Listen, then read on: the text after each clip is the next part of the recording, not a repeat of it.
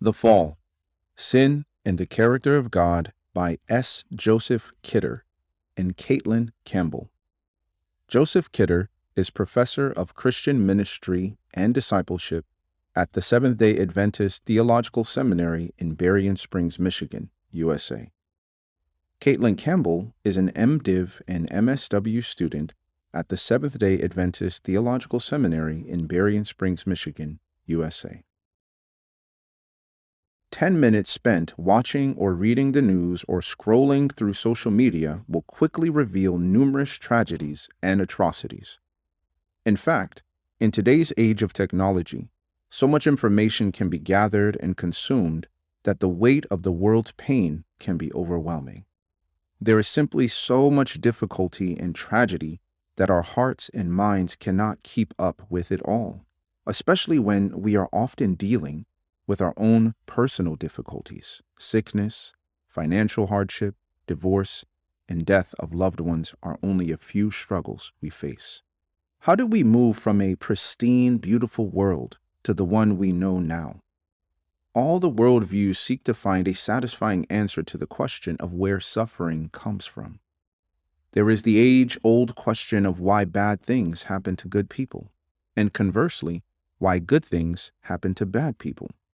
Our sorrow and anger in the face of tragedy shows that we know innately this is not how life is supposed to be. Perhaps this is an echo of Eden in our hearts. But if we weren't meant for it, why must we suffer? From a biblical worldview perspective, we know that at the fall, the second act of the great controversy, everything suddenly changed. It is this part of the story that answers these difficult questions. The fall of Lucifer.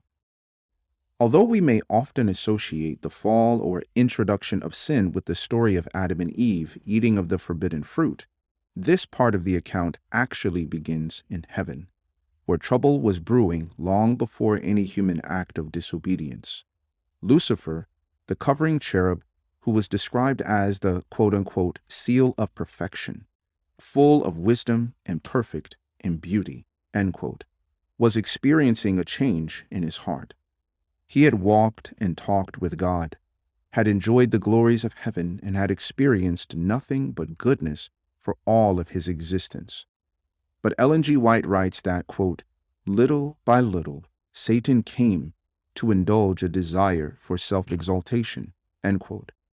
Seeing how God received all praise, glory, and honor, Lucifer became jealous. He was not content living the perfect life God had given him. Instead, he wanted more. He wanted to be God. Quote, you said in your heart, I will ascend to heaven. Above the stars of God, I will set my throne on high.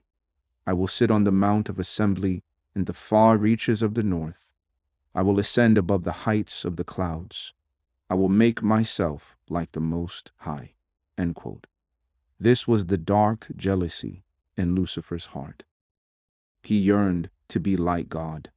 In this passage, we can see how Lucifer's eyes were locked onto himself, saying, quote, I will ascend, quote, I will set, quote, I will sit, and quote, I will make myself like the Most High, end quote.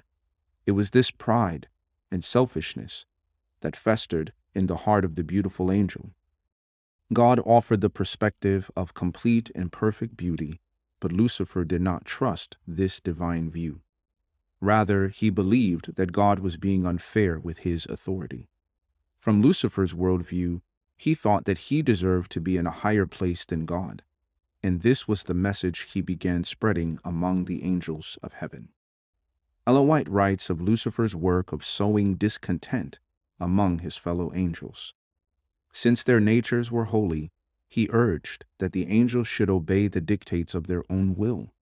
He sought to create sympathy for himself by representing that God had dealt unjustly with him in bestowing supreme honor upon Christ. He claimed that in aspiring to greater power and honor, he was not aiming at self-exaltation, but was seeking to secure liberty for all the inhabitants of heaven. Lucifer's deception was that God was unjust, unfair. Gone was the trust in their merciful Creator. There in heaven, a new worldview began to develop, darkened by pride and selfishness. This worldview said, quote, I know better than God. I am more just than God. I am better than God, end quote. And so by choice, Lucifer fell away from God and his compassionate heart. This is ultimately where sin entered into the story. This is the fall, quote, how you are fallen from heaven, O Daystar, son of dawn. How you are cut down to the ground, you who laid the nations low, end quote. Lucifer fell from heaven, and just as he had weakened the nations above, now he sought to weaken the new nation on earth. The fall of humanity. After God created the entirety of the Garden of Eden, quote, the Lord God commanded the man, saying, you may surely eat of every tree of the garden, but of the tree of the knowledge of good and evil you shall not eat. For in the day that you eat of it, you shall surely die. End quote. In their forming worldviews, Earth's first man and woman saw no reason to mistrust God. He was their creator and sustainer, and there was no doubt in their minds to cause them to question his character or actions. Until Eve happened across the fallen Lucifer, now called Satan, disguised as a serpent. Quote, now the serpent was more crafty than any other beast of the field that the Lord God had made. He said to the woman, quote, did God actually say, you shall not eat of any tree in the garden? End quote. Right away, Satan started his work of sowing doubt in what God had said. And the woman said to the serpent, we may eat of the fruit of the trees in the garden, but God said, you shall not eat of the fruit of the tree that is in the midst of the garden, neither shall you touch it, lest you die. End quote. Although she did not truly understand what death was, she trusted in what God had told them.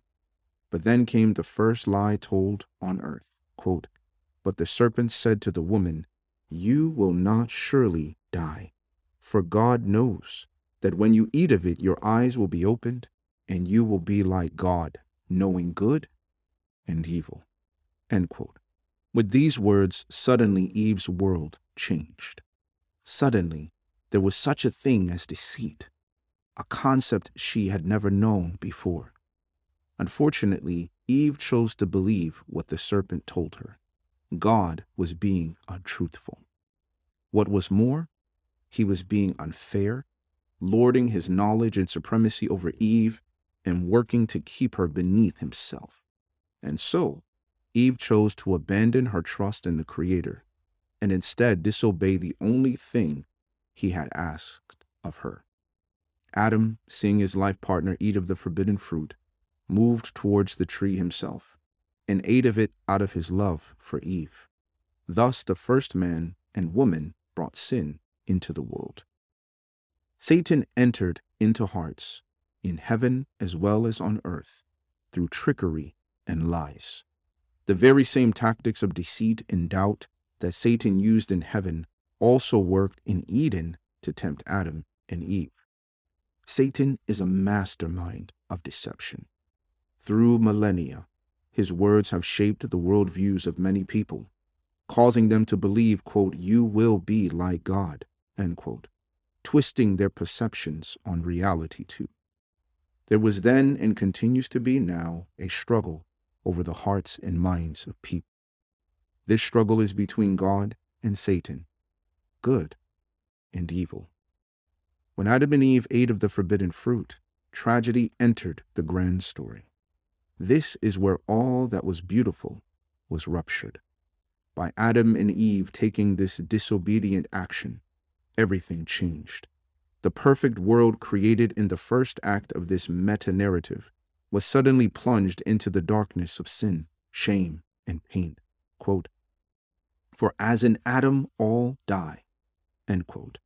Now we are all under sin's effects. Romans 5:12 states, quote, therefore, just as sin came into the world through one man, and death through sin, and so death spread to all men because all sinned." End quote. Thus, each human being begins life with a natural tendency to sin. Conclusion. Through Lucifer's dissenting heart, false perceptions entered the universe. With them was introduced worldviews born out of messages contrary to God's truth. Here is where we begin to see different assumptions made, as trust is placed either in God or self. Now we are all under the weight of the fall. This is our plight. But where is God in the midst of all of this? In our next article, we will discuss God's presence in a sinful world, for despite our sinfulness, quote, He is actually not far from each one of us, end quote. For bibliographical and biblical references on this article, and for much more content for elders and church leaders, please visit eldersdigest.org.